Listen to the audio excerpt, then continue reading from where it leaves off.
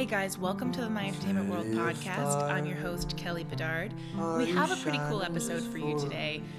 I wanted to do some sort of Oscar preview episode looking back at the 2016 films and taking a look at some of the most interesting matchups we're going to see at Sunday's awards ceremony, and maybe making a few predictions about who's going to take home the trophies.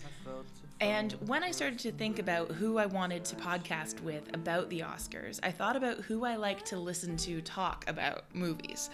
And anyone who knows me or definitely reads the site or follows us on Twitter at MyAntWorld knows that the answer to that question is the Vidiots Video Store podcast. It's my favorite podcast in the whole world, and it's essentially just two guys talking about movies. So I reached out to one of the hosts, Clay Keller, who graciously agreed to come on to our podcast and talk about the Oscar movies. So what you're about to hear is an extremely long, apologies now, sort of breakdown of category by category, Clay and my thoughts on all of the most interesting matchups and who we think are going to win. We get into it fighting about Jackie and La La Land and all the things we disagree on, which is plenty. We get a little off topic from time to time. There's a weird detour into CBS sitcoms and the history of musical theater. Don't worry too much about it. It's fine. And there's a section in the middle around foreign films and documentary when Clay was having some internet problems. So you might hear some sort of strange cuts. It's not editing to make it sound like he's saying anything he wasn't. It's strictly because there was a lot of garbled audio and we had to sort of pick and choose what made it in from various takes. So I hope you enjoy the podcast. Be sure to check out the Vidiots Video Store podcast. It's fantastic. Obviously, subscribe to our podcast as well and check out the website, myentertainmentworld.ca. Follow us on Twitter at MyAntWorld. Follow Clay on Twitter at Clay Keller, and enjoy the interview. Think I wanted to stay. Clay, thanks for coming on the podcast. It's awesome. Are you shy? Thank you for having me on, Kelly. It is an honor. Well, okay. So I just wanted, the Oscars are coming up on Sunday, so I felt the need to do some sort of Oscar preview sort of thing. So I thought what we could do is go through I've divided the categories into sort of broad scope. There's the performance categories, technical categories, that sort of thing, and go through and give some predictions and general thoughts about who's nominated, how we think the sort of politics of right now are going to affect the outcomes, how they're going to differ from the awards we've seen coming out so far, all that sort of thing. Okay. Sounds good. I hope I can provide whatever you need in terms of prognostication and predictions, thoughts, opinions, feelings. I'm here. What do you want to know? Well, the stakes are very high. I need you to understand this. Like, yes. if you get any Always. Category wrong, I'll never listen to your podcast again. Gotcha. It's over. Well, yes, it is. Obviously, since it's art, it is objective. Yeah, absolutely. It's like math, really. Mm-hmm. Yes. Okay. Unfortunately, it's becoming more and more like math all the time. Oh, that's upsetting. Don't break my heart. So, okay, let's start with performance, because you got to start with a big ticket item. Otherwise, people will tune out. Okay.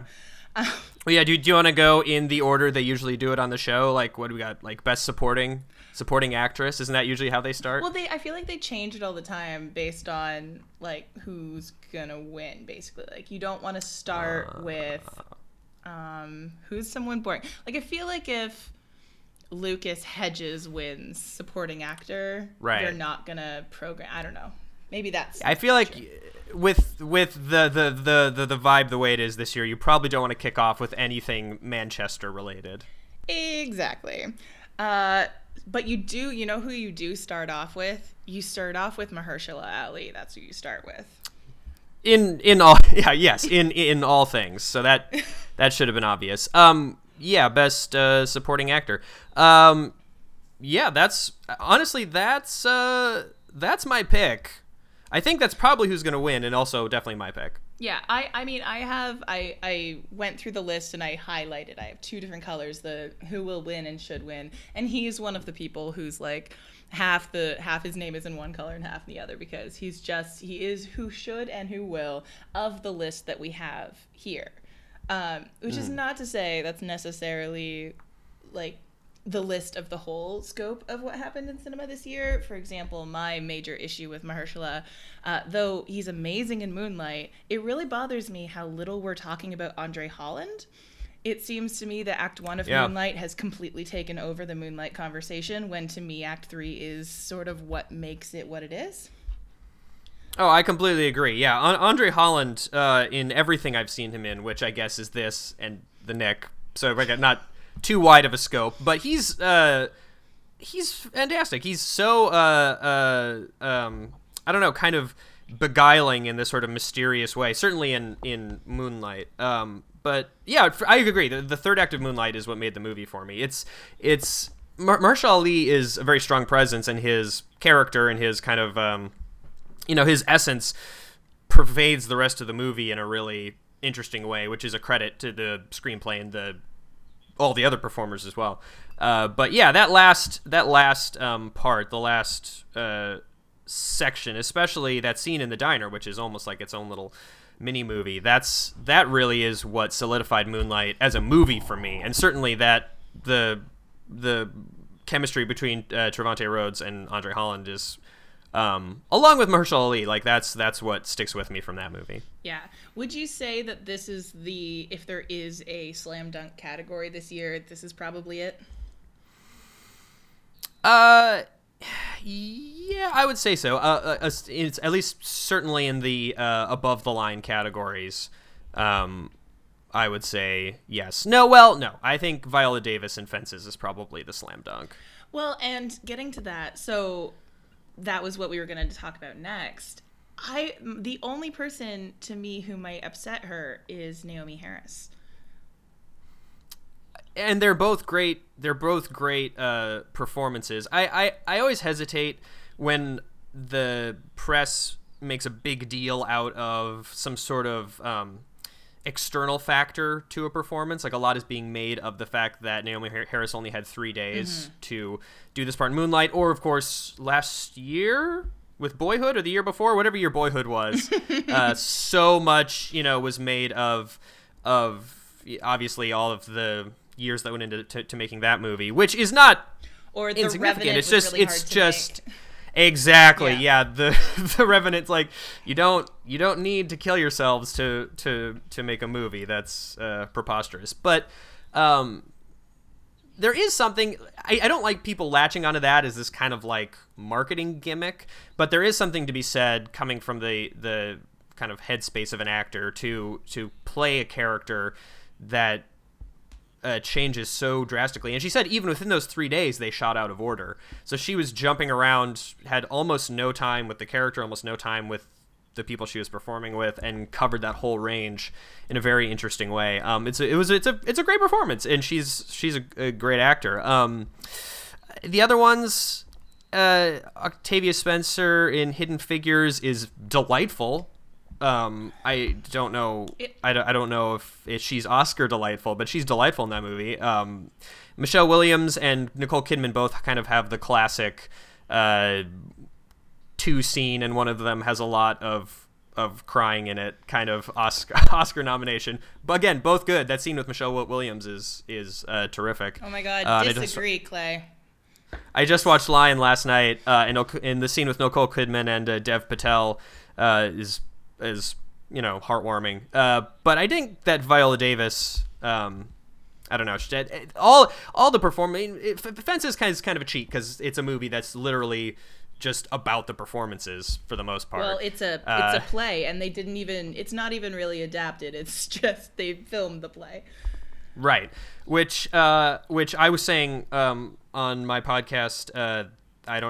The one, it hasn't been put out yet, but I was telling my coworker Ryan on my show, as someone who did not get to see that production when it was a stage production, I sort of appreciate them just giving us those performances, because when something's on stage, I assume Fences was not a stage show that relied heavily on pyrotechnics and special effects. It was probably just about the intensity of those performances, and I appreciate the opportunity to experience that in some way.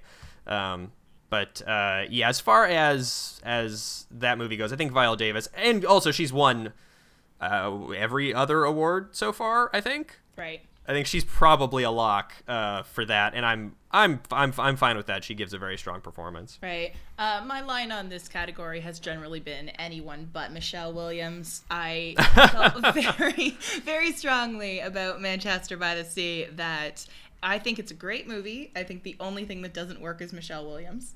Okay. And I don't have anything against her. Dawson's Creek lives right next to my heart. And I think she's a really great actress. She's been great in lots of things. But that movie, it drove me crazy. It felt to me like she was in a totally different movie than everybody else. Mm-hmm. Everybody's giving these like tiny, lived-in, totally unglamorous performances. And she's giving me an I've been nominated for too many Oscars. Give me my damn Oscar performance. And I hate that. She cried. Like, she's just so gigantic. And that really bothered me.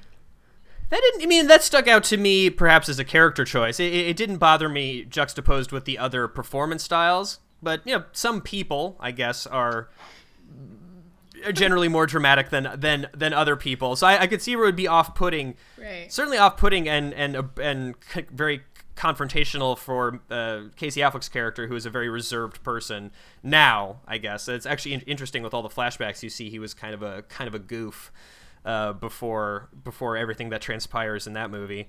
But she was still someone who had kind of a sense of drama and was moving on with her life and was able to emote in a big way that Casey Affleck was just that was just stripped from him, which made that extra awkward for his character. So I didn't see it as out of line with the movie. Perhaps that character was particularly difficult for him to deal with. But yeah, it's a tiny. It's the supporting categories are always kind of weird, and they seem to be the most political one because you always have lead people submitting for supporting to try and win, and there seems like there's always the most argument over the supporting categories. Well, certainly, and that's one of the things with Viola Davis, right? I think she should have been in the leading actress category. It's sort of a Beautiful Mind situation where Jennifer Connelly, by putting herself in supporting, she True. sort of she just obviously did so much more work than everybody else in the supporting category because she was a leading actress. And, I would say Viola Davis is this leading actress in Fences, whereas you compare it to something like Naomi Harris, which is like a definitive supporting role. Right. It is interesting. I don't know. It's an interesting conversation. But speaking of Viola and Michelle, their counterparts, to me, are the two arguments to be made in actor for a leading role, right? Okay. Let me scroll up to actor in a leading role. Okay, gotcha. Sorry, I'm jumping around. I'm doing like all the performance together and then moving on to different categories. I'm right there with you. So in my personal opinion, Casey Affleck's performance in Manchester by the Sea is second to none in terms of film performances. I believe Denzel Washington did win the Tony for this exact performance in Fences. And it's mind-blowing, that performance. But to me, Casey Affleck really gave the performance of the year. It then becomes, you have two personal and political things happening in this category that working together, I would say, really point it in Denzel's favor. What are your thoughts on that? Yeah, I feel like Denzel is probably going to win. I don't know. It could be people are just like, I'm going to avoid that entirely and vote for Ryan Gosling. We could see could see some shock come Oscar night, and he won't be able to win the crowd over with his speech because he already gave that beautiful Golden Globe speech that delighted everyone. So, no, I agree. Denzel Washington. I was just thinking about this a little bit ago. His performance as Troy in Fences is so huge and all-consuming, and Troy is that movie. I mean, he's that story that is Troy. Whereas Casey Affleck's performance, I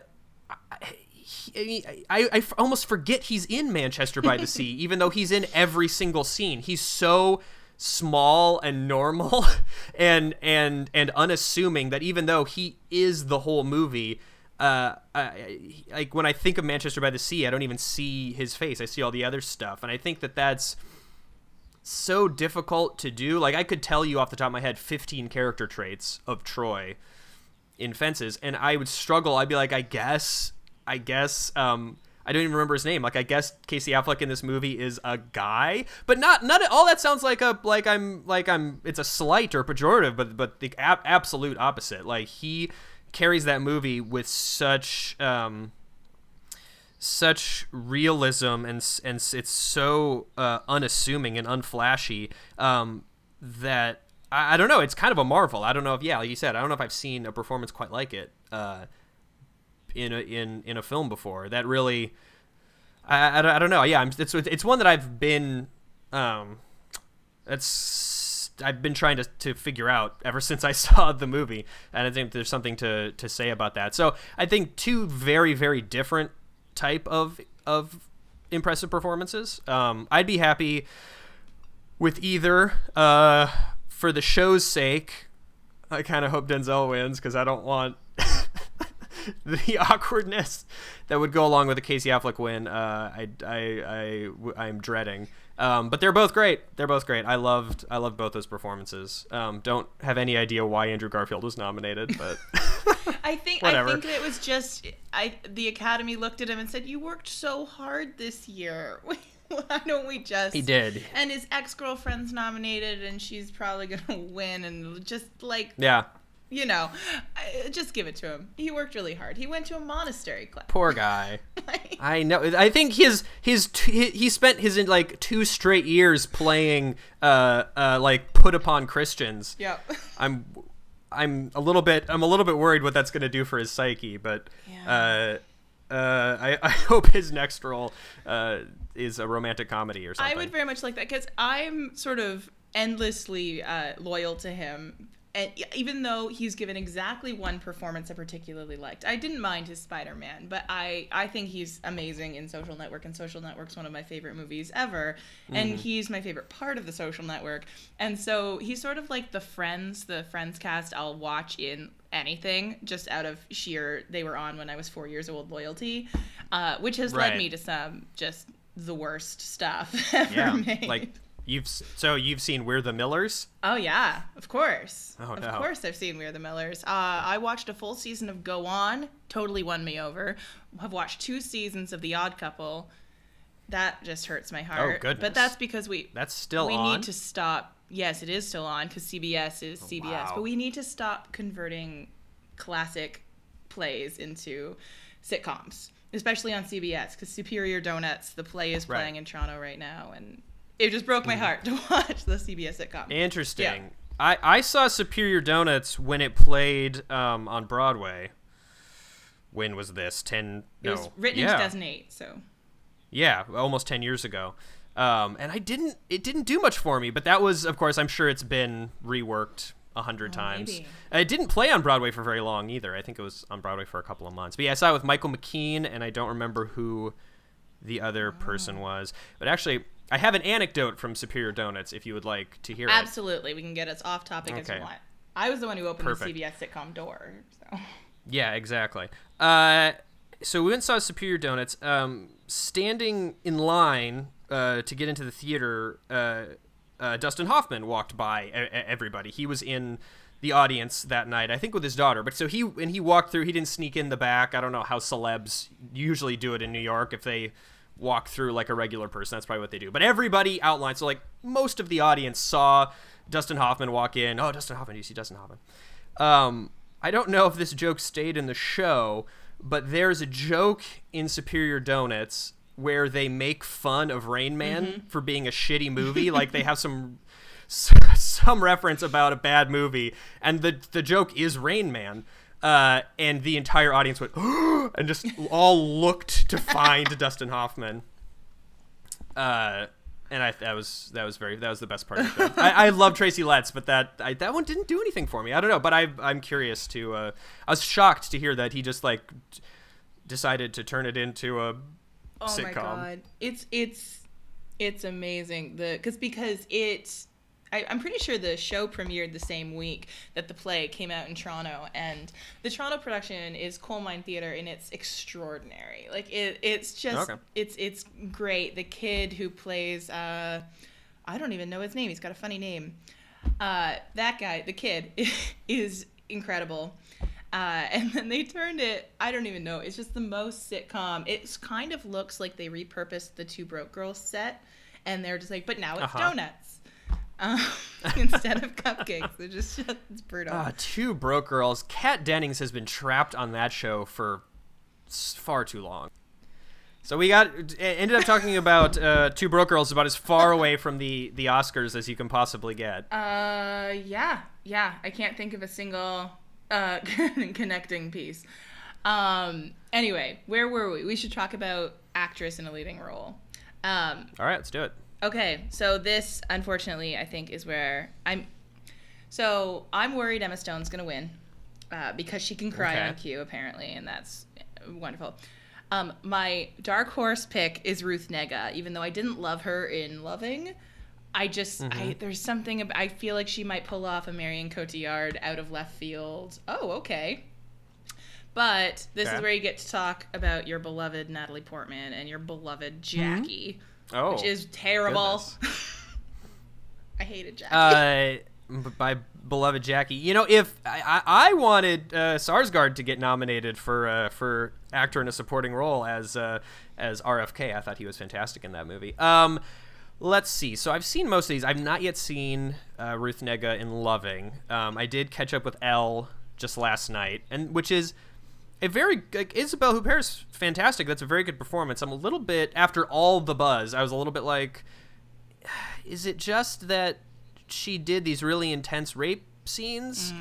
And people just like say, you know, that's, although apparently Isabelle Huppert does not agree that is a brave thing to perform. I don't know if you saw the Hollywood Reporter Actors Roundtable, and the Hollywood Reporter gentleman said, like, was it difficult to film those rape scenes? And Isabelle Huppert basically said, no, it's acting, which is just, I always love whenever you get mostly European, you know, very kind of like outside of Hollywood people in those roundtables. They always just seem perplexed by how in their own heads all the Americans and Brits are.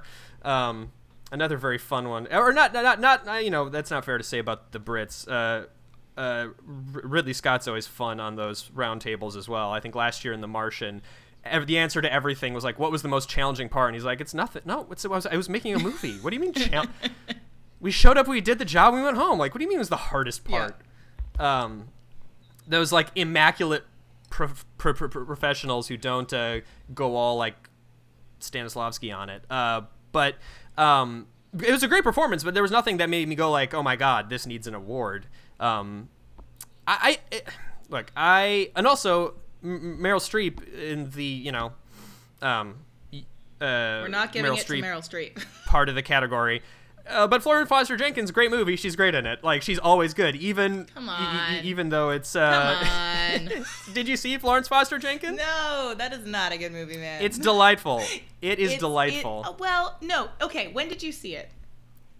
A month or two ago. Okay, so I think that's why you think it was wonderful. I think part of what's happened with La La Land is that they are not Oscar time movies, and they are being seen mostly during Oscar time. So I think what's happening is that all of the other movies that are out are these like really depressing, dark, Oscar-y movies. And so everyone's just so relieved to see something that's like somewhat a comedy, that they're finding delight in this tiny little bit of light. Whereas I saw Florence Foster Jenkins when it came out because I thought it looked delightful. The previews were fantastic. And I just thought it was so imbalanced, and I didn't understand anybody's motivations, and I don't even remember now, but I just remember thinking it was kind of over dramatic and silly, and I don't know, man. I think we need to stop just slotting her into that 5th spot because we couldn't come up with another woman who did any good work this year. Come on. Yeah, I mean, that's more a Meryl Streep thing than a Florence Foster Jenkins thing, but I thought that movie was delightful. And of course, I loved Jackie. I thought Natalie Portman did an incredible job both embodying the iconography as well as making it seem believable as a human being in the glimpses when that's what that character wanted to sneak through, which is just the moments alone. She was someone who in public always had a persona on, and that's something that's a lot of levels to play, and I thought that Natalie Portman did a great job, and that's a great movie. Also, you know what? I'm not here for the La La Land backlash. I don't think it's the smartest movie that's ever been made in terms of its depiction of struggling artists and how that can affect a relationship. I know you are also a big fan of The Last 5 Years, which is a very similar material. The movie wasn't fantastic, but very similar material that I thought handled that same type of relationship in a much smarter way. But that's not La La Land's fault necessarily. I think Emma Stone, there is something to be said about having that movie star quality that seems effortlessly endearing and charming, which in real life is not effortless at all, because filming a movie is one of just the weirdest, most inorganic things you can possibly do. And exuding that kind of natural chemistry like she has with Ryan Gosling and just natural charm, and her comedic timing is spectacular. I think it's not a performance in the same way, that Jackie and I'm sure Ruth Negga is a performance where it's, you're tapping into something really, really deep, but it's a different kind of performance that I think is just as hard, if not harder, and she does it very, very well. So I'm fine with Emma Stone in La La Land, because I know Jackie just seems like it's not going to win anything. Although I'm holding out hope that it picks up Best Original Score. I thought that was a huge part of the movie, and I thought probably the most unique part of the movie as well. So I'm okay with Emma Stone in La La Land. Okay. Let it be said. If Viola Davis had submitted in leading, I would be for Viola Davis, but La La Land backlash is passé as far as I'm concerned. Okay, so many thoughts. So, first of all, I saw grinning Adonis Jeremy Jordan in Newsies last night and thought of you and was like, have to tell Clay that he's so wrong about Jeremy Jordan. Speaking of the last Adonis movie, Jamie is not an Adonis. No, he's Jamie is a nebbish writer. Okay, so I was thinking about this, and I know what the problem is here. This disagreement, which for the listeners is a fight that Clay and I had on Twitter a few months back, and I almost always agree with Clay, and I almost just left him completely on this. I'm not listening to you anymore. Jamie, okay, here's my thought. I am sort of fundamentally a theater person. My main job is I'm a theater critic, and I see a lot of theater. You, film. So when we're dealing with something like The Last 5 Years, which is a theater piece, it was created for the theater, but then it is now a film, I approach it as I see the movie version as just another version of Jamie. And so as a theater person, I embrace this idea of every actor comes to a role and they have to reshape that role somehow in accordance with who they are, because they're just bringing that to them. If you're really super jacked, your character has to be somebody who works out, because that's just what you look like, and the character has to take a responsibility for that.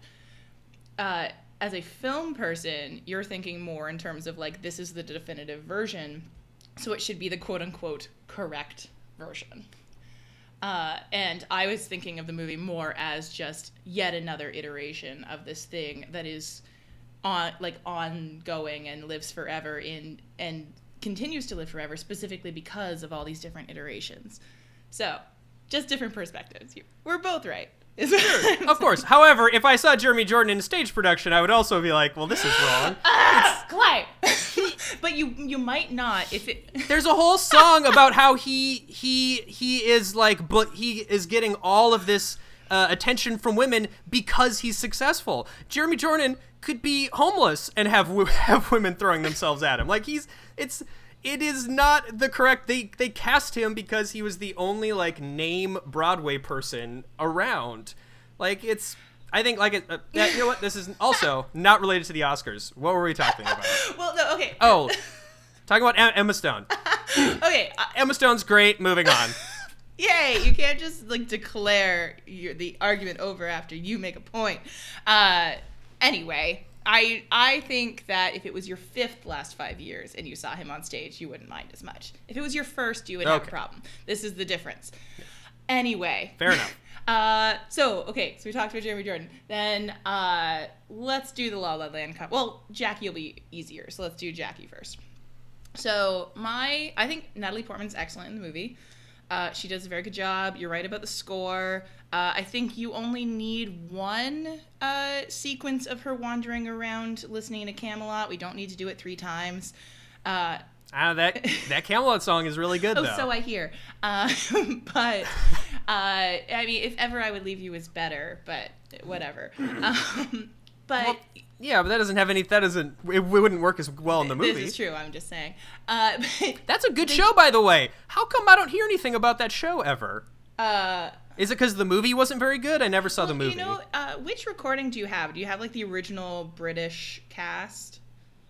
I have the original. I try to only get original Broadway cast. Okay, but just because that's how I don't spend $1 million on records. I have very strict parameters. It's the one with Richard Burton and Julie Andrews, right. And yeah. and Robert Goulet is the other. Right. I think that it sounds quite old-fashioned.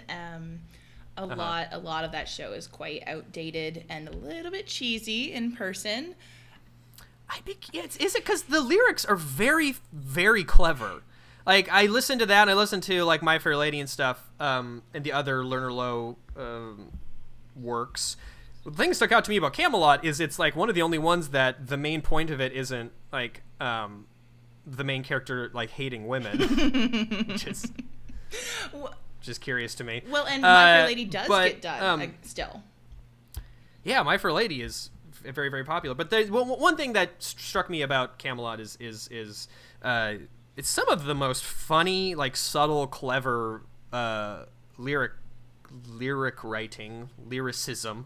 I don't know that I've heard recently. So I was just curious why if the book is a bit more sentimental than the songs, or why that show is not something that I've heard about more. Well, and it's interesting that you sort of pick on the lyrics as being very clever. It is one of Lin-Manuel Miranda's favorites, and I think you can tell that. He sings it in his 60 Minutes piece. It made me laugh. But I think that I don't remember the book super well. I seem to remember it being quite cheesy, but perhaps most importantly, it's stylistically, musically, it's sort of very classical. The soprano is a very high, twirly soprano in that way that doesn't really exist anymore. Nowadays, almost all musical theater performers, the women are mezzos at best, really. Some of them have those high Glinda notes, but they all also have a belt range. And the women with those sort of high, twirly head voice sopranos have gone more into the opera world and more into the performance, sort of concert performance, that sort of thing. And and part of that is just that the roles don't exist in contemporary musical theater for those high twirly sopranos. There's just no jobs for them. So they either adapt or they move. Just sort of in terms of the style and taste nowadays, that's considered a very sort of like old school throwback, very sort of like prissy white culture thing. And that's something that musical theater as a community has been trying to move away from because it doesn't sell. And it folds into this concept of musical theater that people who quote unquote don't like musical theater have. And so they're really pushing more towards the sort of more cutting edge things, more pop things, anything with a more contemporary feel, and that goes along with having like power altos and that sort of thing. So there you go. There you go. All right, a nice primer. Well, I like listening to it. So what are you saying that Jackie. You're fine with Jackie now? No, I'm not. Cool. Hey, stop like rewriting what I said. This is not working anytime I try it. No, I'm gonna call you on all of your stuff. So Jackie, okay, she's very good in it. I don't like that they do the Camelot thing like 3 times. It worked beautifully in the trailer and then only do it once. My main issue with Jackie, and Darren's right about the stylishness and all that kind of stuff, but we'll leave him in a corner for a second. My main issue is that how is cold and calculating an interesting take on Jackie Kennedy? Like, there was nothing in Jackie that gave me a glimpse into anything. I didn't just assume because I'm unempathetic towards her. Like, I feel like if the movies are a machine for empathy, I should come away from Jackie feeling something, or being able to see her more clearly as a figure, or at least imagine her more clearly as a human being. And I came away from it being like, oh, great, she was manipulative. Imagine that. See, I didn't get that. I didn't get manipulative. I didn't get cold and calculating. Your whole thing is that she's manipulating her historical narrative. That was your whole perspective on this movie.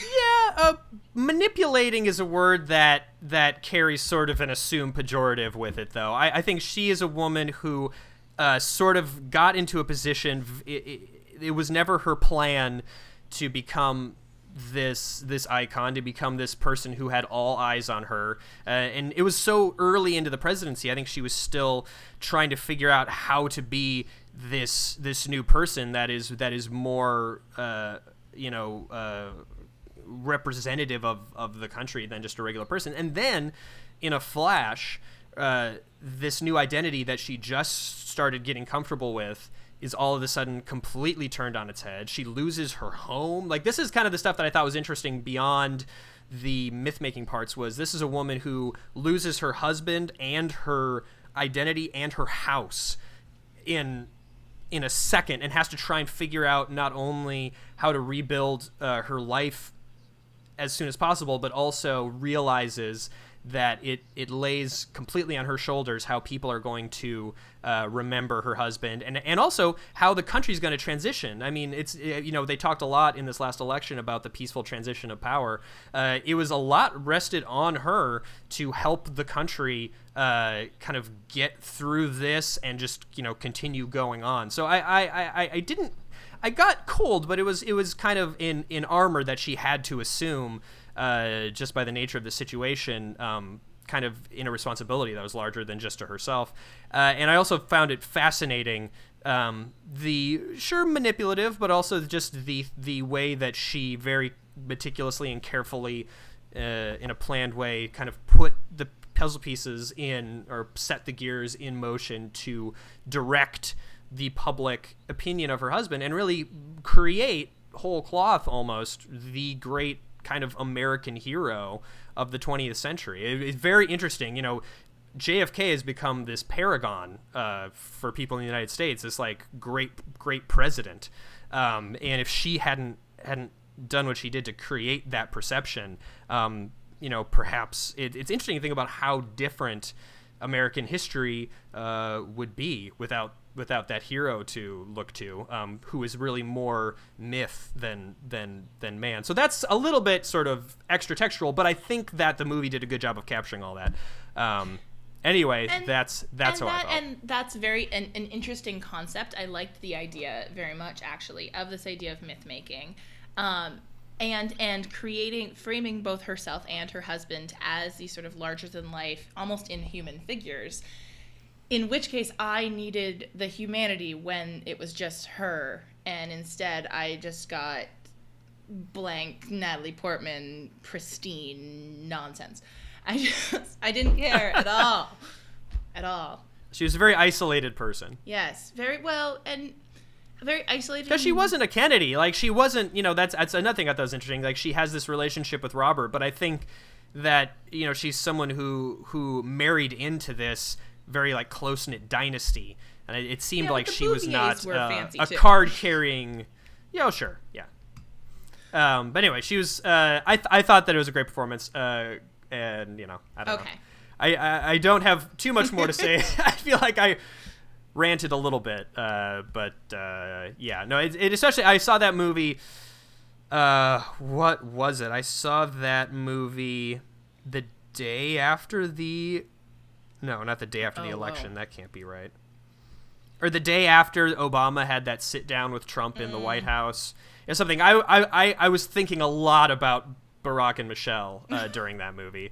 Yeah. And how the JFK legacy, the legacy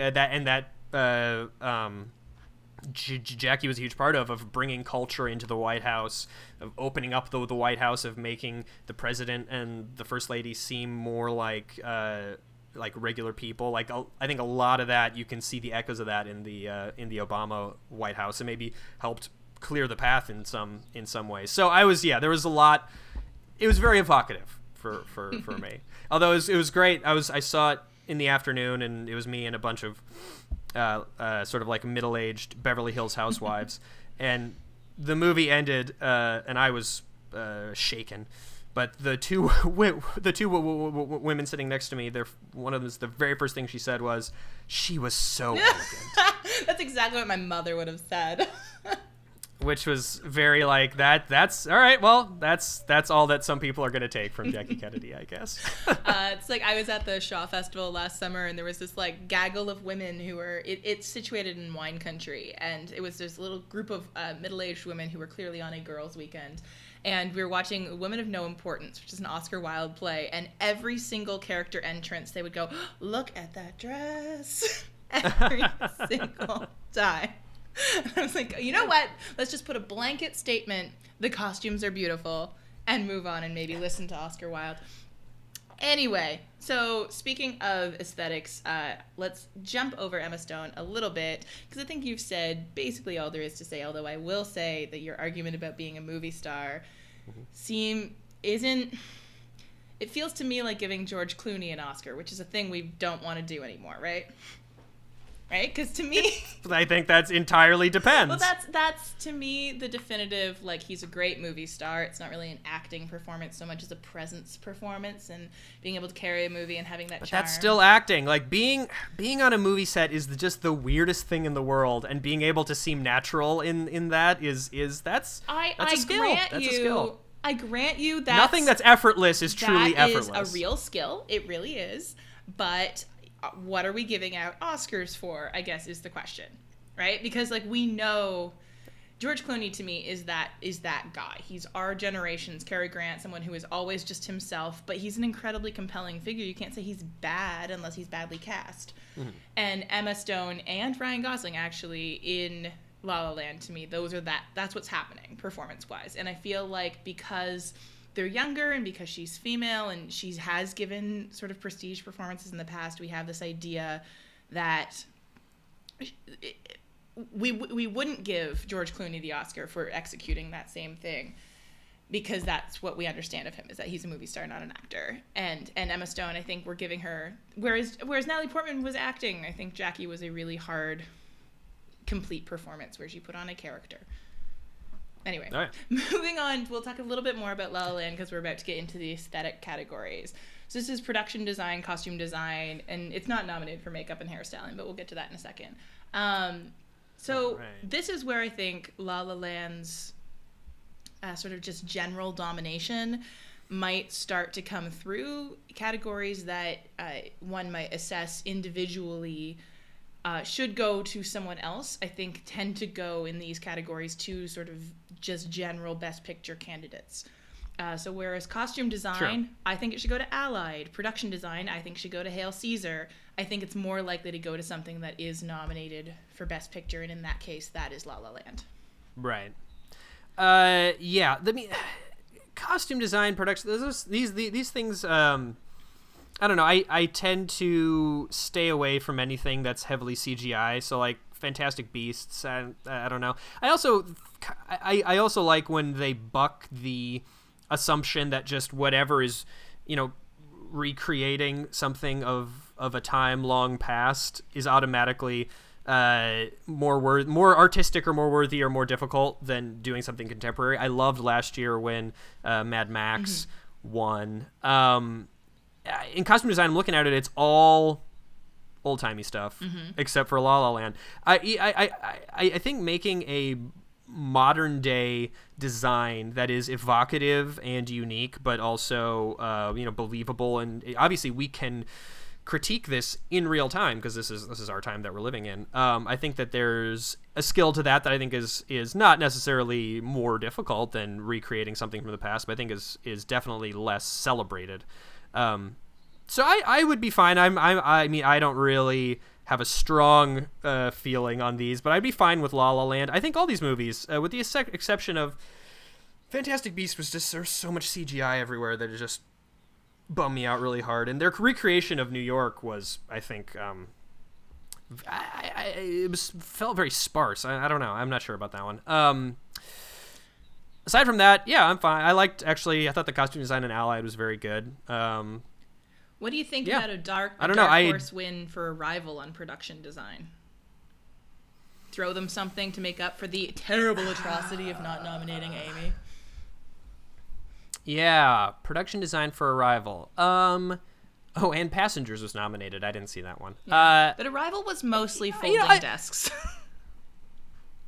Arrival, yeah, it was mostly folding desks and tent like field offices and a black orb. I don't know. Arrival, I'm not feeling strong about that one. I think, I always think, like I was just saying with La La Land, I think there's something to be said about kind of imagining what a bizarre or a unique situation in our real time would look like, and in a very like functional, tactile way. So I'm sure Arrival is all very accurate, but I feel like that'd be kind of like giving production design to like Contagion or something. I don't know. If Arrival did not have that glass wall with the heptapod blots on it, it wouldn't have been nominated. Like if you take just that alien, the little alien bit out, there's nothing terribly remarkable about the production design in that movie. Maybe it's just kind of the novelty of having an alien around is what got that the thing. But no, I would be for the two love letters to Hollywood would have. I'd be fine with Hail Caesar or La La Land for production design. I think those are just because I love when they go and shoot on backlots and just in between the stages without guessing it up too much. I think those are both slam dunks for La La Land, but then going into makeup and hairstyling, you've got this very strange category with no Best Picture nominees, no big hits. You've got a foreign film, and then two ostensibly blockbusters, but neither of them was particularly beloved. And the Oscars have a history of not giving anything to genre movies if they can help it. Right. What do we do here? There's a foreign film and then two genre films, a Batman villain movie and a Star Trek movie. Yeah, I mean, I'm always in favor of giving awards to Star Trek movies. I think Man Called Ove is going to win. Didn't like a weird Swedish comedy win this category like a year ago? I have absolutely no idea.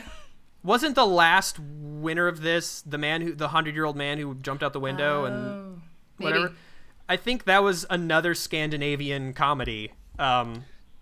So I feel like precedent. The makeup and hair people who vote just have specific taste in foreign films.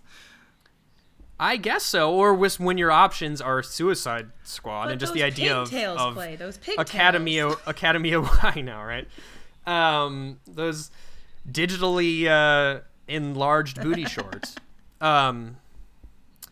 Yeah, no, I think I don't have. I thought that I liked that they did a lot of practical makeup in Star Trek Beyond. All of the alien heads and all that all that crap was all very practical. I appreciate that. But I think I've not seen A Man Called Ove, but I feel like that's based on precedent. I feel like that one has a strong chance at winning that award. Mm-hmm.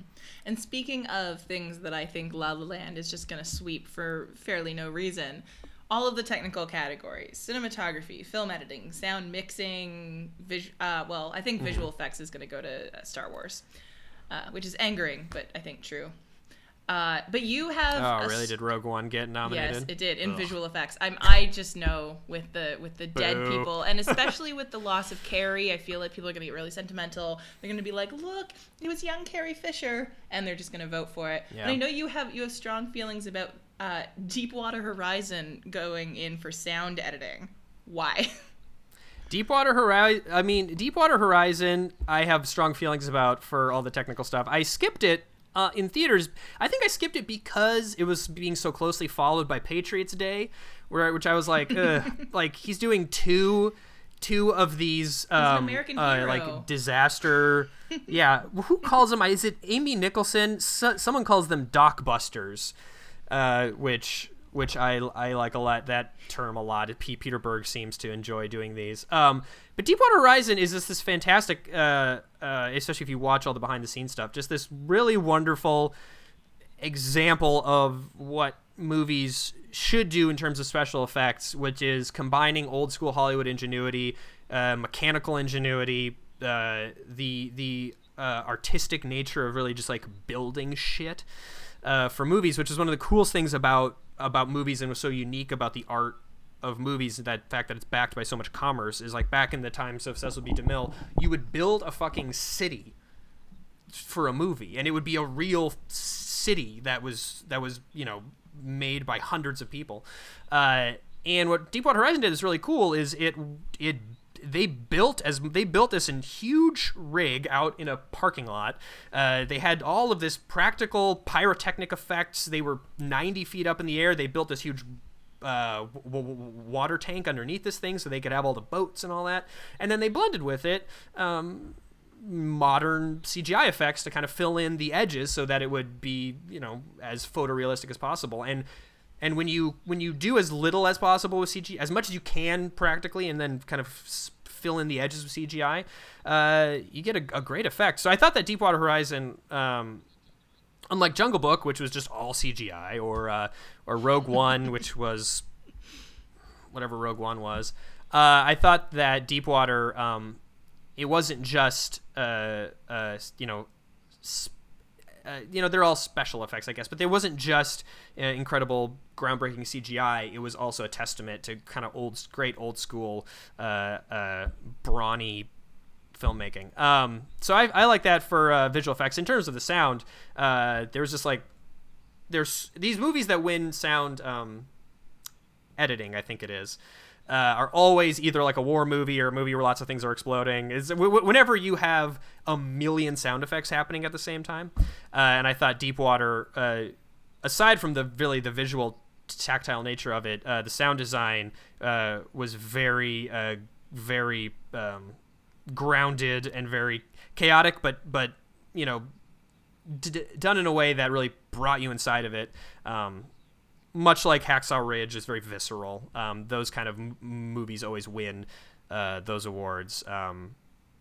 But then again, La La Land's going to win 9 Oscars, so who knows? Well, and one of the ones, I think La La Land has a real shot at cinematography, but do you think Silence has a shot at all? It's one nomination.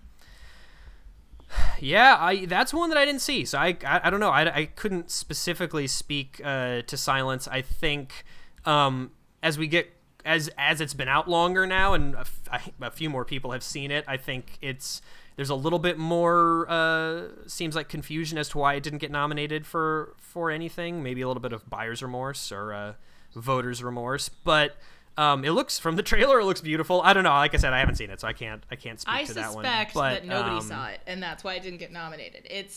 I think that certainly what happens with the Emmys, because the line is that people who make TV are too busy to watch TV, and then they have to vote for the Emmys. They just sort of vote for who everyone's already been talking about potentially winning an Emmy this year, because they don't have time to watch everything. I think everyone looked at their silent screeners and went, oh, that's so long, and just didn't watch it. Right. Sure, and that's absolutely true, and that's why these awards always have to be taken with a grain of salt. Again, I would not be surprised at La La Land. I would not be surprised at Moonlight. You know what? This is one I wouldn't be surprised if Arrival snuck it out, because of that shot in the trailer and posters with all that fog coming down over the hill. It would also be cool if Bradford Young took the trophy, just for historical reasons, and he does great work. So, I don't know. I don't have a strong prediction on that one, but again, I'm kind of defaulting to, if I don't have a strong feeling, I can just assume La La Land is probably gonna take it. But I don't think it's gonna be a clean sweep. I don't think that Moonlight's gonna get kind of shut out, aside from Mahershala. I think it's going to take a few from La La Land. I just don't know exactly where. Well, we will come back to that issue when we talk about Best Picture. But for now, we can agree that for original score, Jackie should win, La La Land will win, right? Probably, yeah. I'm always curious when you for musicals where the distinction is between. I mean, I literally understand the distinction, but it's something that's so propelled by the songs, and even then the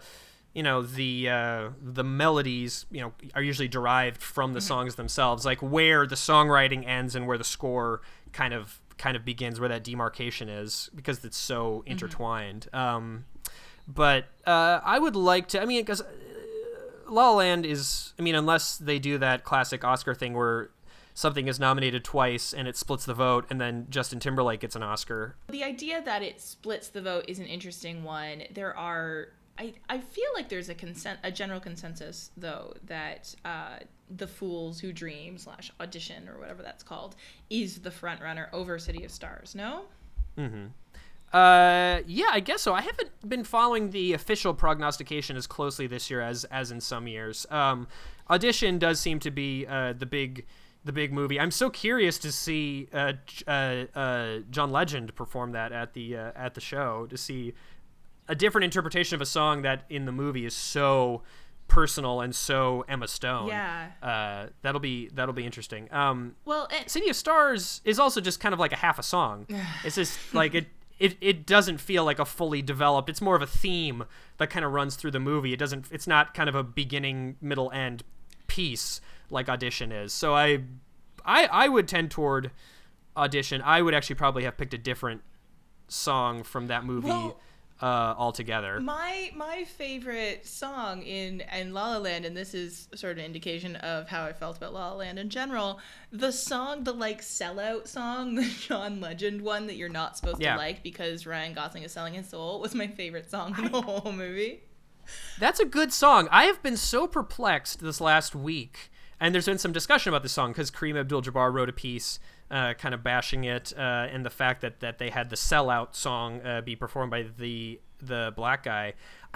Even in the movie, I didn't see it as a sellout song or a sellout character. I saw it as that moment when they're on stage and the lights come up and it gets all like high production and funky is like a oh gosh moment, just because Seb is such a fucking weirdo. Like he is such his character has such specific parameters just to him, and she knows that about him, that the look on Emma Stone's face is, oh my god, this is killing you, not this is objectively bad, like this is so against what you stand for as a person. And not that Ryan Gosling, I didn't see Ryan Gosling, and I don't think the movie presented him this way necessarily, that he's right, that because he's the main character of the movie, everything he's saying about jazz is the end-all be-all. I thought it was presenting it as this is a weird guy who has these things that he has made part of his personality and part of his character. And Emma Stone knows him well enough to know that this is not what he wants to be doing, even if the song is great. It's catchy as hell. I like that song. I think that the movie goes out of its way to make that song really good. So I disagree a little bit with the automatic kind of reading this. I think a little bit of a inattentive reading that there's just like a John Legend's a sellout, and then he's trying to get Ryan Gosling to sell out, and it's all about being a sellout or being right. Mm-hmm. I thought it was a little bit more shaded than that. So that's what I took from that, and that's a good song. That's a dope song. I wish he was performing that at the Oscars. Yeah, that'd be a more lively performance. As it stands, I'm not familiar with The Empty Chair, which is from the James Foley story, but all the other ones are ballads. Sort of softer, quieter songs, and Can't Stop the Feeling is like the one that's going to be a rousing, fun number in the entire show. So yeah, well, and it'll be fun to see in the show. They'll just get a bunch of people dressed up as trolls or something. Oh, who knows what they're going to do? That'll be a fun production number. I would not mind seeing. I kind of loved Trolls. I would not mind seeing them win, but I do think that if La La Land does split the vote, the more likely winner is Moana, just because Lin-Manuel Miranda is Lin-Manuel Miranda. And there's an interesting. Is this the last? Yeah. The last stop on the EGOT train for him? Okay, it is. It is the last stop. Something that's interesting that's happening in this category is you've got this sort of strange matchup between last year's Tony winner in Lin-Manuel Miranda and likely this year's Tony winners in Pasek and Paul, who did the lyrics for La La Land. They're likely the winners of book and lyrics, or music and lyrics and book for Dear Evan Hansen, which is on Broadway now. So that's sort of an interesting thing for the theater nerds to watch, this sort of strange matchup in music between last year and next year. So let's move on to this, and this is going to be a sort of scattershot section because it's doc, short, animation, all that kind of stuff, and we've, between the two of us, seen sort of a weird smattering of these movies. Talk a little bit about, I've seen none of the documentary features and definitely none of the documentary short subjects. What have you seen from those categories? Okay, so I was worried that I was going to look uncultured, having not seen any of the documentary stuff, but you're worse, so that's great. I feel good about that. So as far as the documentary features go, I have not seen Fire at Sea or I Am Your Negro, although I've heard that that's incredible. Have not seen Life Animated. I did see OJ Made in America, which I thought, regardless of whether or not you think it's more of a TV piece or a film, I thought it was absolutely tremendous. Can you explain to me why it's allowed into the Oscars? Because I know that they played it in a movie theater at some point, but surely there has to be a cutoff. Like, if you're extremely episodic like that, it can't always be considered a film, can it? Well, I think it's much like, as it turns out, much like American laws, the Oscar laws are only enforceable if you enforce them. I mean, basically what happened is the rule is if you have a qualifying run in theaters in New York and Los Angeles, you get to be considered as Oscar eligible. So they played all parts of OJ Made in America consecutively in New York and Los Angeles for a week or two. I think actually the Cinefamily Theater here in Los Angeles did it a couple of times, and it qualified. I guess it was just such a high quality piece that they thought if they did the qualification for the Oscars, they might get nominated, and it paid off. And I don't know. I don't have.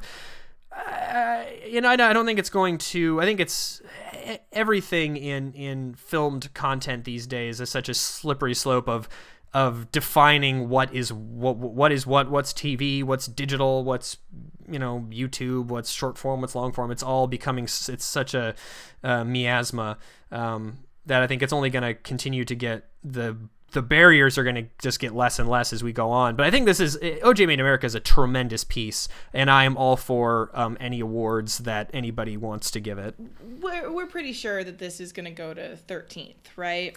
It seems that way, and that's fine. The 13th is a very important movie. It has a lot of very eye-opening and important information in it.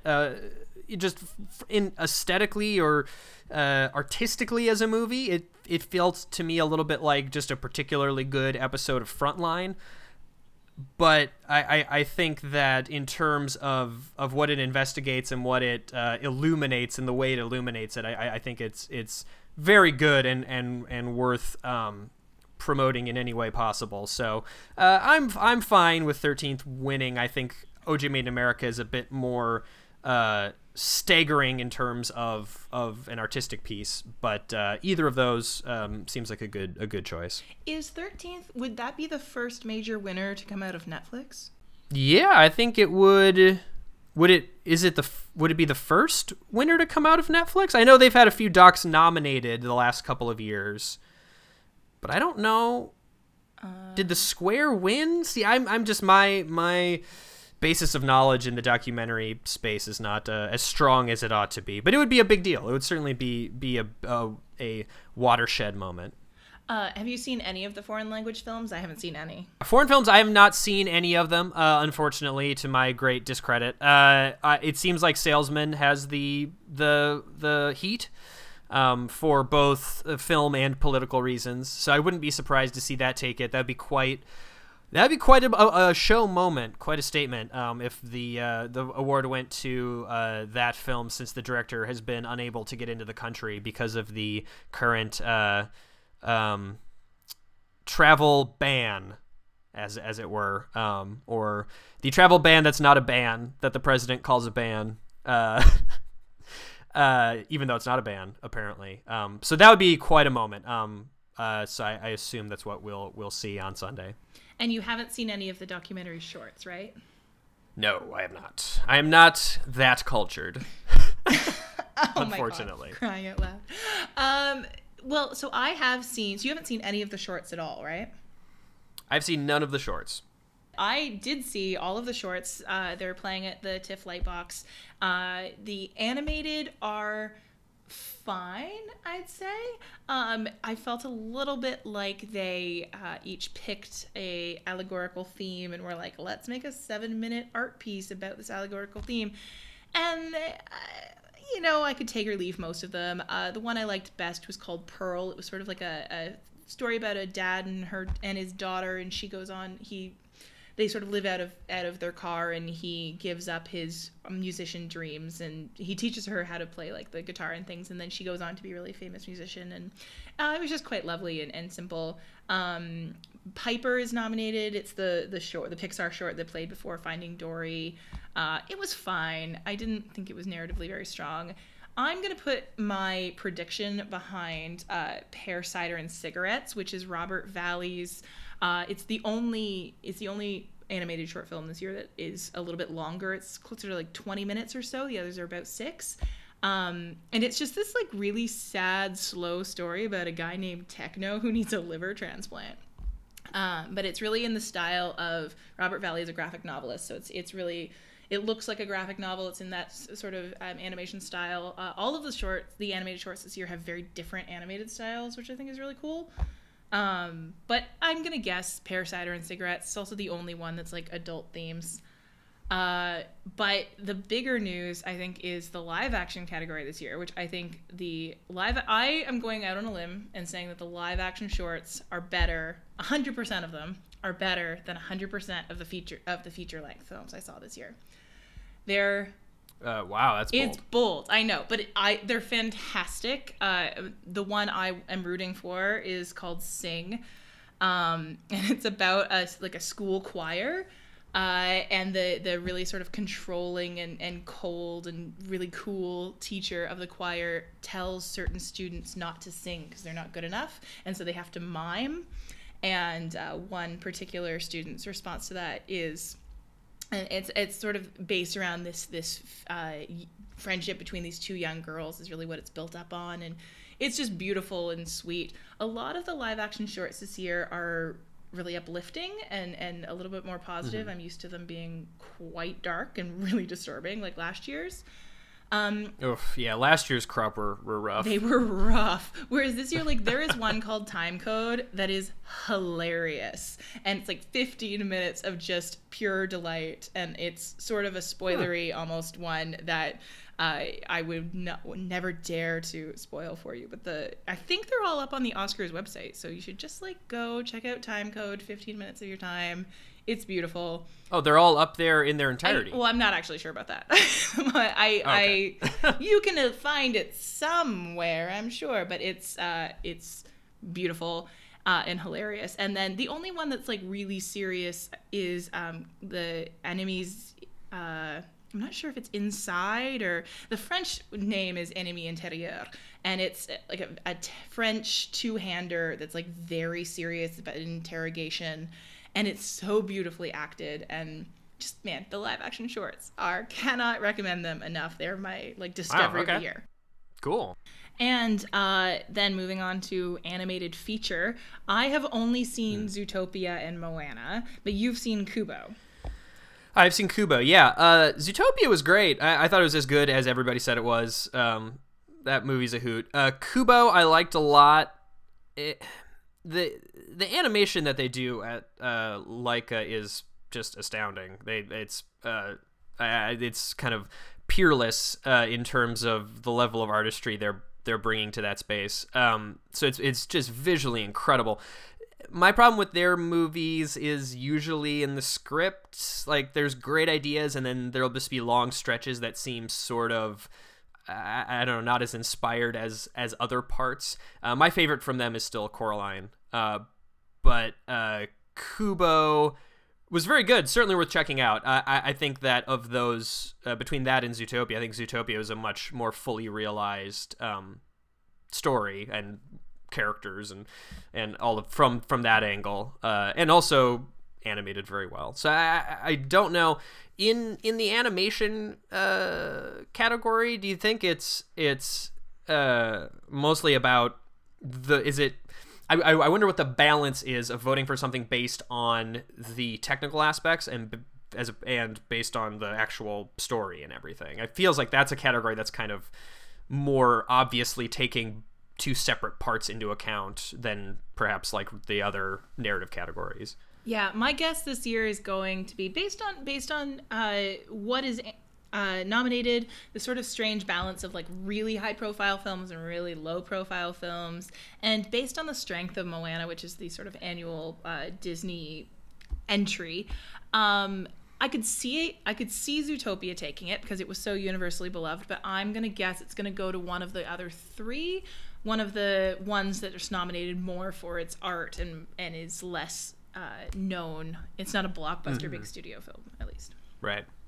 I could totally see that, although I could also see Zootopia taking it. Didn't like the big huge one win a couple years ago? Yes, I was thinking that too, but then I couldn't remember which one it was, so that I didn't bring it up. Right, yeah, I cannot either. Yeah, so I could see that. I've also heard, I haven't heard anything of My Life as a Corgi. Oh, that's okay. Yeah, no, I've heard that one's good. The Red Turtle, I haven't seen anything about. That it's always an interesting category, like the shorts. Yeah. You'll get these ones in there that no one has heard of except for the animation people, and that's cool to get that sort of honor for the filmmakers, and then that recommendation for the viewers straight from the people who know that stuff best. So that's cool. But yeah, I'd be fine with Zootopia. I've yet to see, just despite being a big fan of Lin-Manuel, I've yet to see Moana.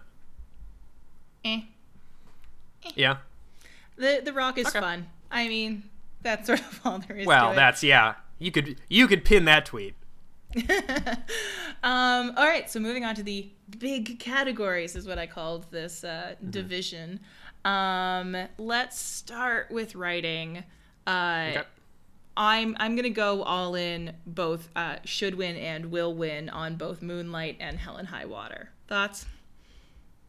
Yeah.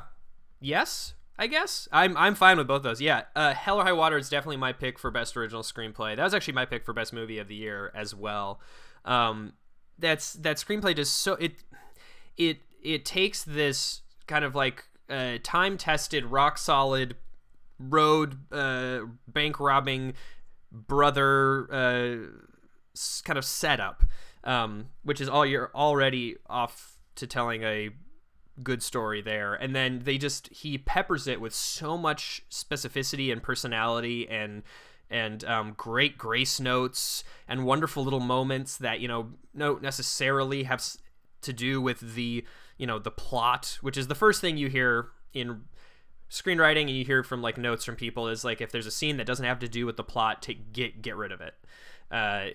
He really embraces the idea of making the location one of the characters, which I think is an overused sort of observation about movies. It's oftentimes the location is one of the characters. But I think this movie, more than most even, it's about a time and a place and a vibe and a particular part of society as much as it is about the plot. So it's just a really, really kind of subtly intelligent and thoughtful movie, and then on top of it, just super entertaining, which I think can't be discounted, because movies are, at least to some extent, some movies are meant to be entertainment. And just great characters. I love, you could follow, what I've said about Hell or High Water is at the end of a scene. Home. Exactly. At the end of a scene, you could follow any of the random supporting characters home, and then the movie would be just as good. And that's a testament to the writing and the performances as well. So I love that screenplay. But these are all good screenplays. I mean, I thought they're La La Land. What I loved about that screenplay was the jokes. I thought that was a very funny screenplay. Manchester by the Sea. The whole flashback structure in the middle was such a brilliant device to kind of open up that character in a way you were not expecting. You were not seeing that coming. 20th Century Women, very, very funny screenplay. The Lobster, obviously, Yorgos Lanthimos comes at life from a different perspective than anyone else. And even though I didn't love that one as much, I feel like it was kind of inferior to his first few movies. Maybe it just doesn't translate to Western actors as well. But I respect that. I respect that screenplay. Were we also talking about adapted? Yeah. Yeah. As you said, Moonlight. Yes. What do we got here? Rival, Lion, Run. Yeah, Moonlight is... Yeah. It seems like there's some question about how much that's adapted, because apparently it's it's more inspired by the source material than directly adapted. So that's an interesting question, though, right? Because you'll sometimes see things like, I'm pretty sure Kenneth Branagh was nominated in this category for his Hamlet adaptation. And so looking at something like Fences and Moonlight really stand on the two sides of the adapted screenplay category, right? Because Fences is pretty basically they filmed the play. So adapting that script is a lot of copying and pasting, the way that Hamlet was written by Shakespeare. Kenneth Branagh does not get an Oscar for that. But Fences was just copied and pasted essentially, whereas Moonlight really was inspired by a kernel of a story that already existed. But it's essentially an original piece of work. If I'm not mistaken, at the WGA Awards, it was nominated just as an original screenplay. Yeah, it is based on a play, but the play has a different name. It's In the Moonlight, Black Boys Look Blue, and it is a very different, or basically an original screenplay. Right. So I guess the question is, it feels to me like adapted screenplay exists not necessarily because it's a different art form, the way that comedy and drama are kind of different art forms, if you want to talk about how the Emmys divide things, or their different skill sets. To me, adapted and original has a lot to do with just getting more screenplay nominees in there. So when you're looking at adapted screenplay, what are you looking for? Are you less likely to award something that is more original, even though it's just getting a bonus screenplay award? I think you're completely right, and I do think that there's just a tendency to lean towards, I bet Moonlight will win this because it's the most original. There's a premium put on originality, right. Always. And I think that the art of adaptation is something that certainly the viewing audience doesn't give a shit about, and I think it's something that is not really respected in an awards way. I mean, it's a different skill. It's an entirely different skill than original material, and I think that I guess this award was originally made just because the only thing being adapted were books and newspaper articles. So it was a very kind of adapting was a very specific thing. Now things are being adapted from other things short with dialogue plays or podcasts or whatever. So who made a podcast movie? Who made a podcast movie?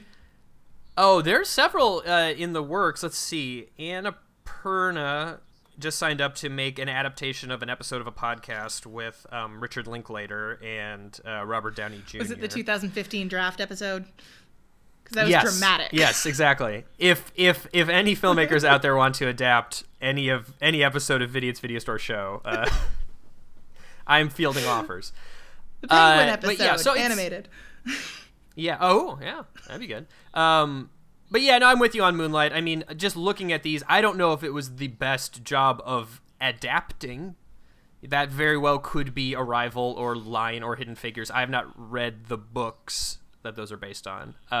But of those screenplays, I think Moonlight is the strongest. So I think that's that's probably what'll win, and probably I guess what should win, because nobody cares about how well something is adapted. Right. I also think that in adapted screenplay, I just don't think there are any. I find that the writing categories tend to go towards the more creative films. They're often the only category that's won by a film I really loved. And that's why I'm thinking it's going to be Hell or High Water, first of all, because I just think that the other option is I could see it going to 20th Century Women because it's the only category it's likely to win. And Hell or High Water, because it's nominated in all these other categories where it maybe should do better than it's predicted to do. Like it is one of those films that is something should be in contention for Best Picture because it works on so many levels. Like the production design is great and the performances are great and the sound design is great. And that to me is what Best Picture is about. It's about all of the different departments really working together. But it often just comes down to who's the best director or whatever. Sure. But I see it winning because of the types of movies that usually win Best Screenplay. For adapted screenplay, I just think Moonlight's the only one of those movies that's really that good on a script level, to be completely honest. Like, other Fences is great on a script level, but it doesn't really count. I just think those are both close to slam dunks. How do you feel about direction? Yeah. My money is back on... my heart lies with Moonlight, and my prediction lies with La La Land. I'm in the same boat. Especially seeing some of the behind the scenes stuff, I have a lot of respect for the scope that Damien Chazelle's able to pull off, and some of the ingenuity in the framing and the setting up of shots, and he has a lot of things that are contiguous shots that the camera op gets on a crane and all of a sudden is shooting up in the air, and there's a lot of imagination in the way he built that movie, and I respect the hell out of that. There's a lot of cool stuff in that. Moonlight, I think it looks great again, especially in that diner scene, just the way that he just built that slowly building sort of pressure cooker of a scene, and the way the nuance in the performances and everything, all that comes back to the director. And I think particularly for that sequence, I've found the work that Barry Jenkins did incredibly impressive.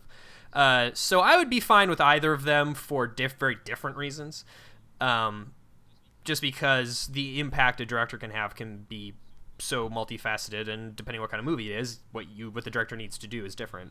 So yeah, I'd be fine with either. I think it'd be very cool if Barry Jenkins won. Damien Chazelle is a bit of a wunderkid, and I don't know if this movie is this would be like, I don't know, like if Steven Spielberg had won a bunch of Oscars for like Sugarland Express. Like, it's a bit like, okay, he'll get there, but like, I don't know if like, is this the one we want to pull the trigger on?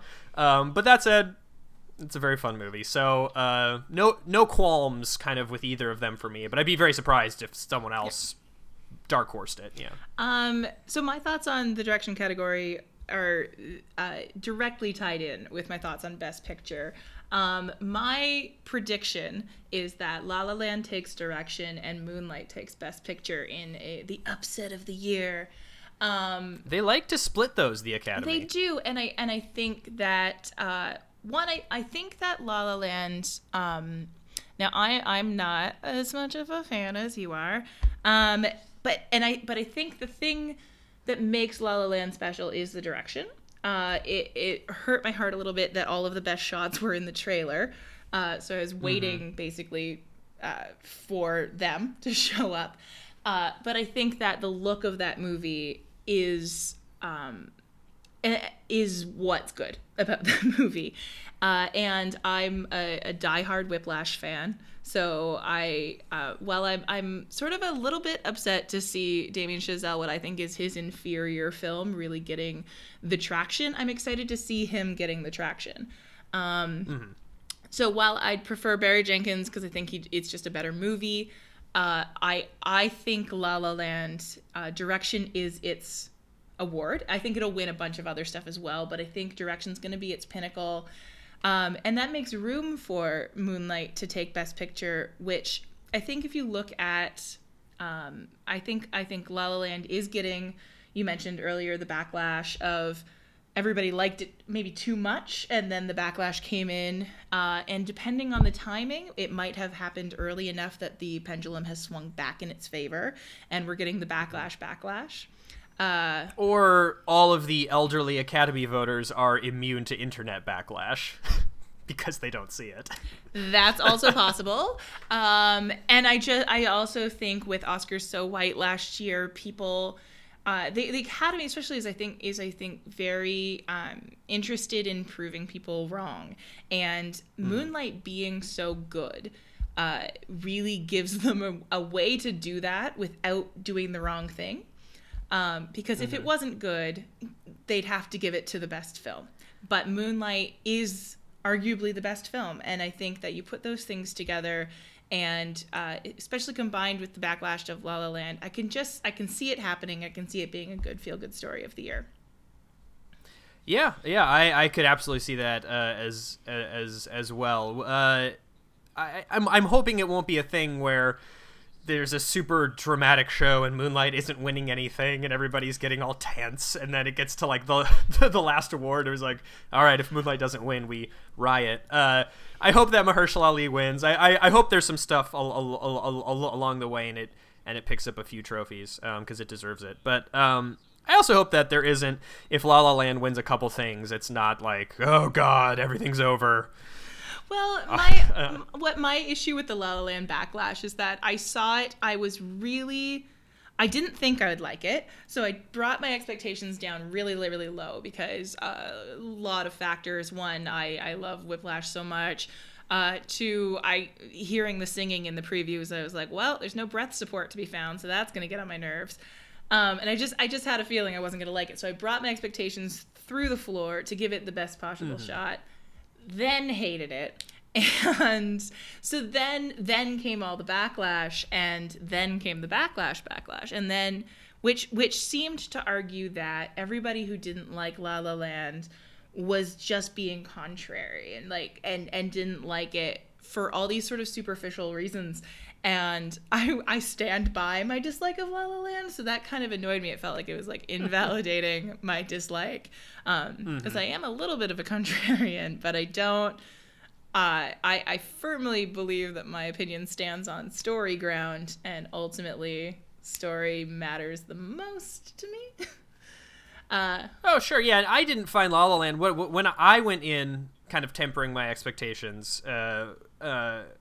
Because even though the teaser was beautiful, some of the backlash had started by the time I saw it, and I did not find it as emotionally involving as a lot of people had been like, oh, I was in tears at the end. I couldn't have cared less about either of those people. Yeah, it fell short for me in terms of emotional connection, but where it gained that ground back for me was I thought it was very funny. I thought the script there were some great lines in it. I thought there was some great, well-directed comedic moments, some excellent timing from everybody involved. The scene at the 80s party with him playing the guitar, I laughed for like a minute straight. So I see it more as a comedy with a bit of a bittersweet ending that's perhaps a smidge unearned, that looks great. And yeah, I don't know. I think it depends on what your expectations are and what you're looking for from a musical. They're not great singers, either of them. I thought Emma Stone was passable. I would have definitely liked a stronger voice performer from Ryan Gosling. And you know what happened to the good old days where they would cast a good actor and then just have some anonymous like Broadway person like dub in their singing? Yeah. How come we can't do that anymore? Well, yeah. Who knows? It's like Julie Andrews, I believe, did the voice on My Fair Lady, which is bizarre because she's also a huge star, but she's just like in the background singing in the rain style. Yeah. What was I going to say? Oh, but Clay, is there anything in the world more annoying than people singing a love duet about how they're not going to fall in love and then just before they fall in love? Like, come on. Is there anything There's more nothing annoying? more annoying. I feel like that's actually kind of one of the things that I enjoyed about the movie is he took a lot of the time-honored, like, old-timey musical trope type of songs and used them. I don't know, you know, it was La La Land is fine. I don't know. If they released it in July, I could have put up with it, but still wouldn't have liked it. Mm-hmm. Is there anything else that has a shot at Best Picture other than those two? I don't think so. No. I mean, that's what all of the conversation is solidified around. I'm a little bit, I mean, I don't know. Hidden Figures has made more money than any of the other nominees, and it's been beloved the last couple of months. I don't know. I mean, it's a good movie. I saw Hidden Figures. I enjoyed it. Great. But it's like a very good PG kids history movie. Yeah. It's sort of like Remember the Titans or something. Like if it was made by Disney in 2000, I would have completely fit in with all of those movies they were making around that time. So like I enjoyed it. Certainly, I would never have nominated it for an Academy Award. I think Manchester's just been hurt too much by all the Casey Affleck stuff, and maybe it just came out too early too. Yeah. I don't know, that it feels like there isn't too much excitement about Manchester anymore. No, I think it's La La Land v Moonlight. Everything has to become a top two contender battle, and that's what we're gonna see, I guess. It's always a little unfortunate that art has to be pitted against art, but no, I don't see anything else sneaking in. And Hell or High Water will get the Best Original Screenplay consolation prize. As long as La La Land doesn't get screenplay, I will accept La La Land getting pretty much anything. But as long as they don't take screenplay, because that was not a good screenplay. I don't care how many jokes worked. There were good jokes. It was a funny movie. The Punch-Up team on La La Land did a good job. You think Chazelle produced and wrote and directed, and then also like allowed there to be a punch-up team? I don't think. I don't think that guy's bringing in a punch-up team. It was a joke. Oh, okay. Okay, gun to your head. Which is winning Best Picture? I can see in my head the Moonlight team. I can see Janelle Monáe standing behind Barry Jenkins. Yeah. Because they're all so beautiful. You ever seen a shot at the end of the night? Of the Moonlight team? It's just like insane. Yeah, I can see that team on the stage as we go to credits. So I'm gonna, for the moment that it would create, I'm gonna go with Moonlight. Okay. And I think you're right. I think Chazelle will probably win director. Yeah.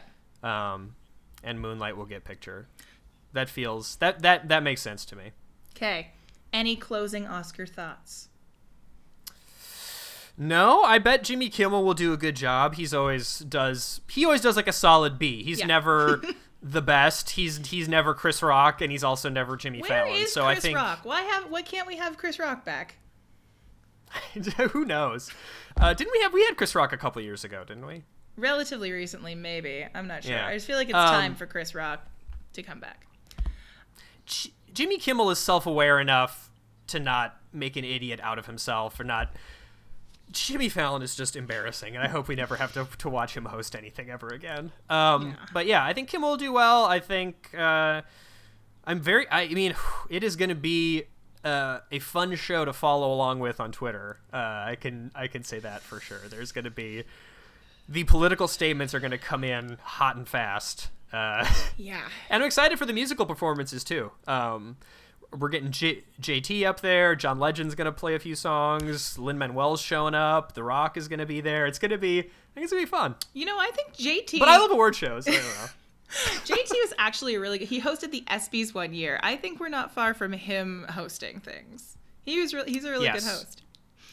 Yeah. Oh yeah. He's a showman. He is. He definitely is. I think once they land on him, that'll be his new job. So Clay, Vidiots is entering a transition period right now. Tell us how we can help out the organization in the interim.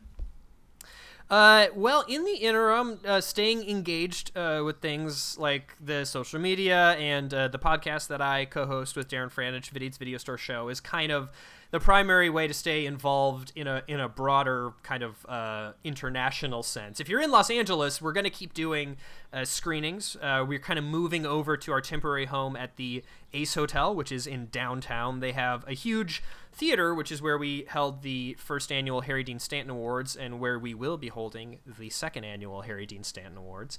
But they also have a great screening room in the basement. There's like a basement bar with a cool screening room where we are going to be continuing a lot of our screening series. We are also going to be doing our monthly trivia game at the Ace Hotel, and we're in preliminary planning stages for some pop-ups around the city for different curated collections, things like that. So if you're in Los Angeles, stay kind of involved in the physical way by coming out and seeing us, and then keep your eye out for when we start making announcements about when we find our new location and the next kind of fundraising initiative to push into the future. Yeah, that's kind of what you can do there, and yeah, I guess that's what you can do for Vidiots. Go to vidiotsfoundation.org, get up on the email list, and we'll keep you apprised of everything Vidiots related. And as you just mentioned briefly, you're the host of 2 different podcasts. Time for all the plugs. Yes. Go. Plug time. Yes, well, I, with Darren Franich from Entertainment Weekly, co-host the Vidiots Video Store Show podcast. It is a weekly show where we get together and try to recreate for everybody the lively clerk renter banter that will happen at a video counter. Something that until a few days ago you could find in Santa Monica, but not many places in the country. And when Vidiots comes back, you will find again. But we're going to keep doing the show as we always have. We have a lot of fun. It's kind of, I don't know, you know what, Kelly, you actually explained the show in the piece that you wrote better than I ever have been able to.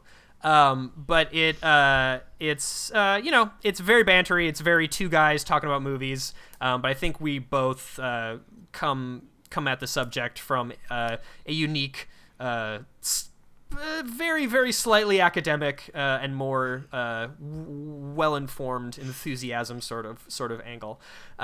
So yeah, love doing that. We've got Darren's been on vacation, so my friend Ryan Marker from Vidiots has been filling in the co-host seat for a few episodes, and the next one that we're posting is actually sort of a fun one. I got together all of the Vidiots clerks, and we just talk about recommendations and different kind of tell some stories from the video store. So that's a fun one. And then Darren will be back talking an Oscars wrap up after the Academy Awards. And then I also host a show I just started with my sister where we talk about CW's The 100 because that's a great show. The fun thing about CW shows is that they're good enough to take seriously, but also silly enough to like have like a goofy bantery show about.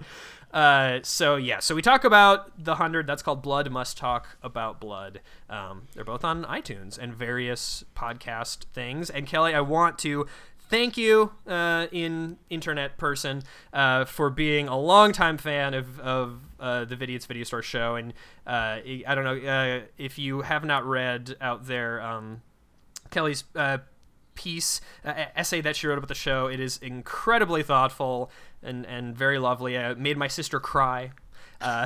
It's very nice. So I appreciate that and all you've done to support us and promote us. It's been it's kept us going. So I say that on behalf of Darren as well, even though he couldn't join us today. Did she cry because in response to being called the nice one, you then became an uncompromising villain who doesn't like dancing or horses or other forms of majesty? Well, let me qualify that a little bit. I don't care about dancing in certain circumstances. If I go to a dance show where dancing is the point of it, I can appreciate that. If I'm watching a movie and I look at my watch and the last 20 minutes have just been dancing, that's where I don't care about dancing. Horses, I don't care about in any circumstance. Okay, so to clarify for listeners who have not read my piece, I spent many, many, many words talking about how Clay is like super nice. And then he spent 3 episodes trying to prove that he's a villain. Which, okay, I'll just stop telling people I don't know who they are. Maybe that's probably the best way of approaching things. So if you have not read that article, you can find it at myentertainmentworld.ca. Just go to the search box, type in Vidiots. And yeah, definitely check out Vidiots. It's the best podcast anywhere. Not that I listen to all of them, but I love it. And I don't listen to just anything. And yeah, so make sure you check out our nominee interview series, which is ongoing for the next month and a half. That's gearing up towards the MyTV, My Cinema, and My Theater Awards that are happening in early April. Make sure you follow at MyEntWorld on Twitter. Clay is also at Clay Keller.